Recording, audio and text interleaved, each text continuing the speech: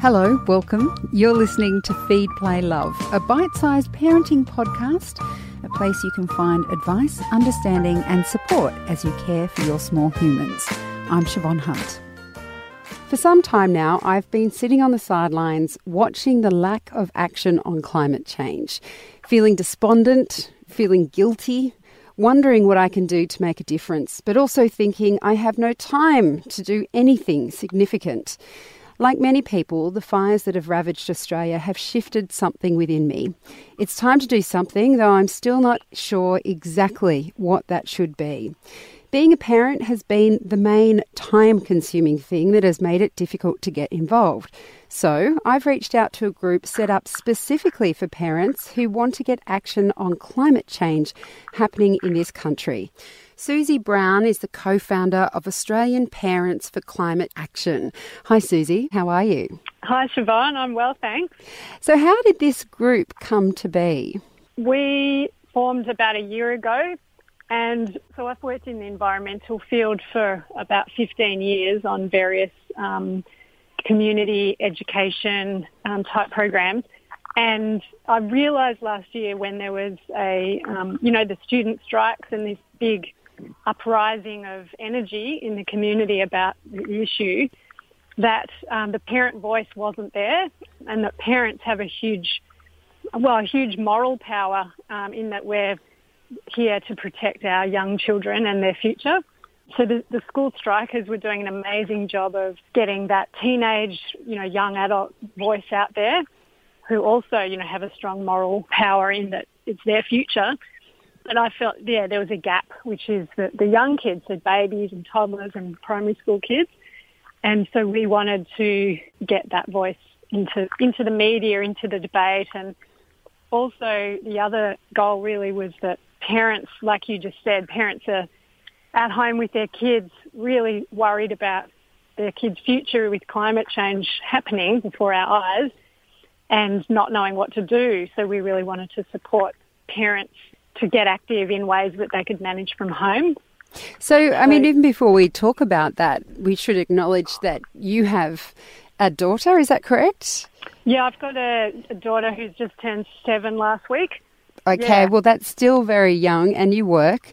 So are the challenges that you're trying to overcome for parents who want to take some real action on climate change themselves, do you think you've got the same challenges that they face? For sure, yeah, of course. Right now it's school holidays and I've got my daughter at home and my husband and I work from home, and we've got our daughter at home and we're just having this juggle of who's going to look after her now and who gets to work now. And yeah, so it's an ongoing juggle for all of us parents, especially with younger, small kids.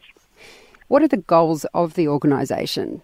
So initially, like I said, it was predominantly about giving a voice to parents in the media and to their MPs and, in the political debate and voting and so forth. So it's advocacy predominantly, but also that can move into the areas of being a consumer, like your, energy, electricity that you buy and your super fund and your insurance and your bank and all of that. So we really promote and support parents to take action both at that advocacy level and also as a consumer, where we put our money and the power we have to influence companies. So we're working in both those areas, and essentially our main goals are, I'd say the number one goal is to get our federal government to take climate change seriously and really commit to rapid action to bring our emissions down and draw down carbon and, to contribute fairly to keeping the global temperature below 1.5 degrees Celsius. So that's the Paris goals that were agreed globally. You were mentioning just earlier the practical things that parents can do to move on climate change. Does your website outline how you can do that? Do you have advice on ways you can practically do it just in terms of the energy you consume and the products you buy? Yeah, so the way I like to talk about it is that we need to approach it, change from both a personal level and a structural level, or a community or a national level. So we have a a page on what the main actions, the most important or effective actions you can take at your household level. So those are things like I mentioned, switching your money out of banks that support fossil fuels and into fossil fuel-free banks, and same with insurance and your super funds. So those are quite big, they're quite impactful actions. And then another big one is to get green power or solar panels for your home electricity, and ideally not use natural gas if that's possible. There's a green electricity guide, for example, where you can find out what companies are the greenest in terms of the electricity, the retailers that have the greenest electricity.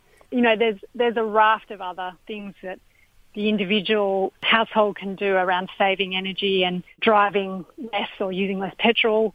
Probably the other two biggest actions are around air travel. So international air travel has a massive impact in emissions. So if you avoid flying to Europe and back, the amount of emissions you would save is the equivalent of all the greenhouse emissions you use in your home electricity in a year. Wow. Yeah, so you can see that air travel's a big one. So avoiding flights, where possible, is important.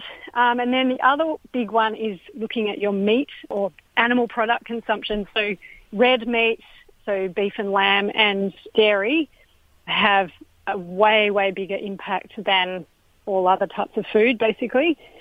So looking at whether you can reduce how much meat you're eating. So instead of having meat, every day of the week, maybe you can cut it down to twice a week or something. And some people go vegetarian or even vegan, and that's awesome, but not everyone can do that. When it comes to action on climate change, I think one of the things that I have felt most hopeless about is political change. And of course, you do see strikes happen, and I'm wondering what your take is on that. As a working parent, I find it very difficult to participate in some of those strikes. And some parents may be concerned about taking their kids to that sort of strike action. What's your take on how we as parents can get some political change happening? Yeah, look, and to me that's the most important question. So whilst all those actions in your personal consumption are really important and we all need to do those, it's not enough just to do that and then sort of stay quiet, if you like.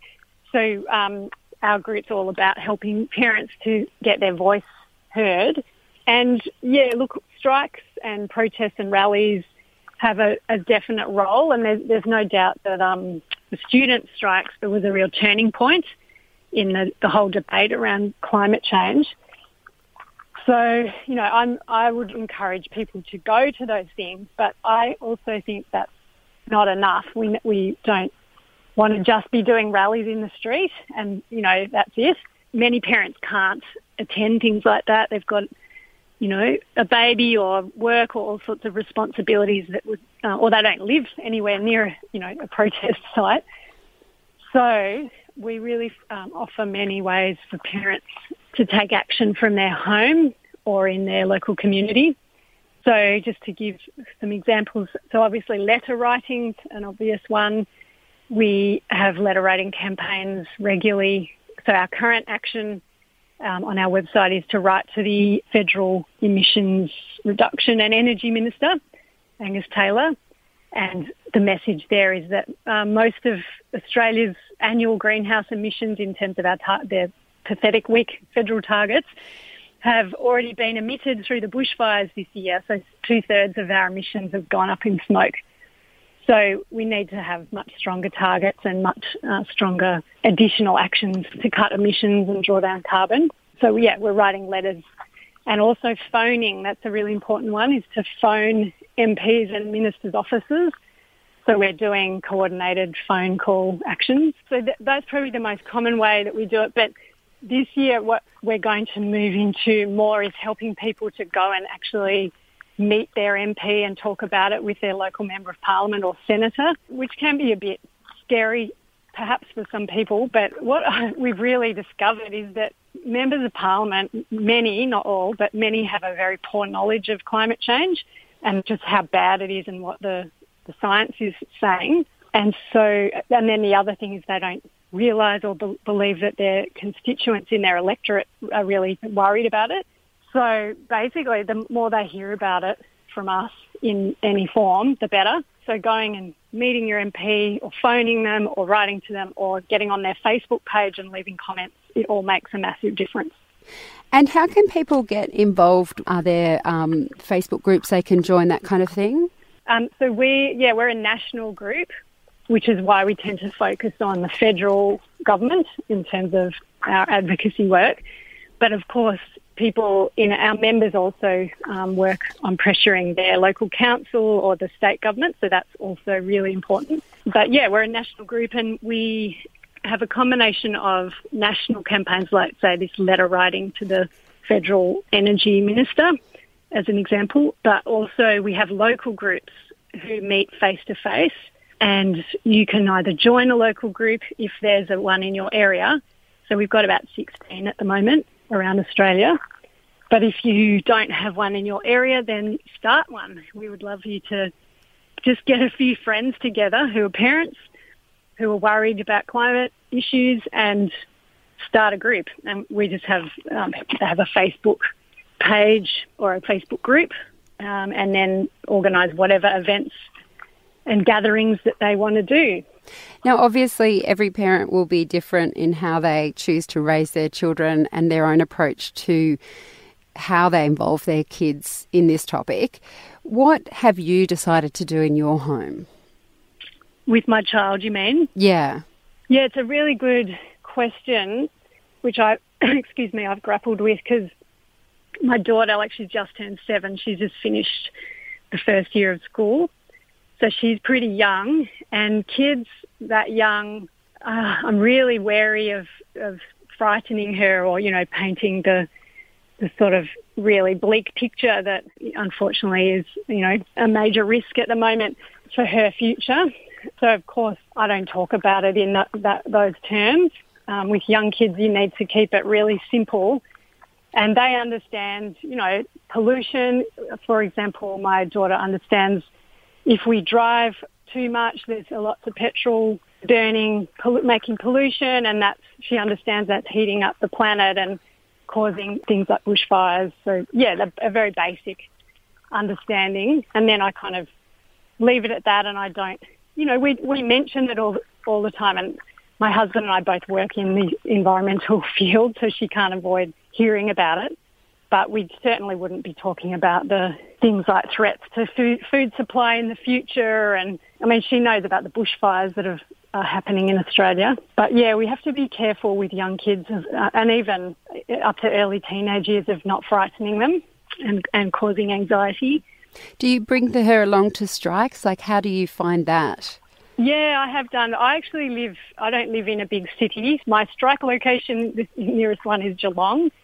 And Geelong is a smaller town, so the strikes are quite peaceful and small, maximum 1,000 people. So, yeah, I've taken her along, and it's really nice. If there's people she knows, she has a great time. So I think it's great to bring kids along and just simply explain the political system in the sense that, there's people in charge who are voted in by us, and we have to make sure that they know what we want and that they hear our voice, and this is how we're making sure they hear our voice.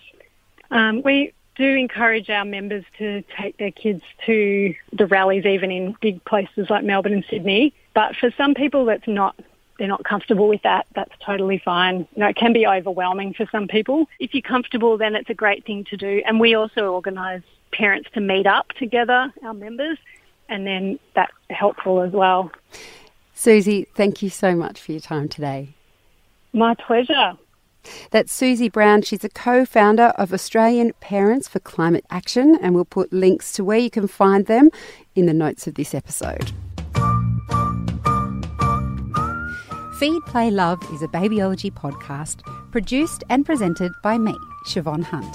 I'd love to hear from you, so if you'd like to get in touch, email me at feedplaylove@theparentbrand.com.au. See you next time.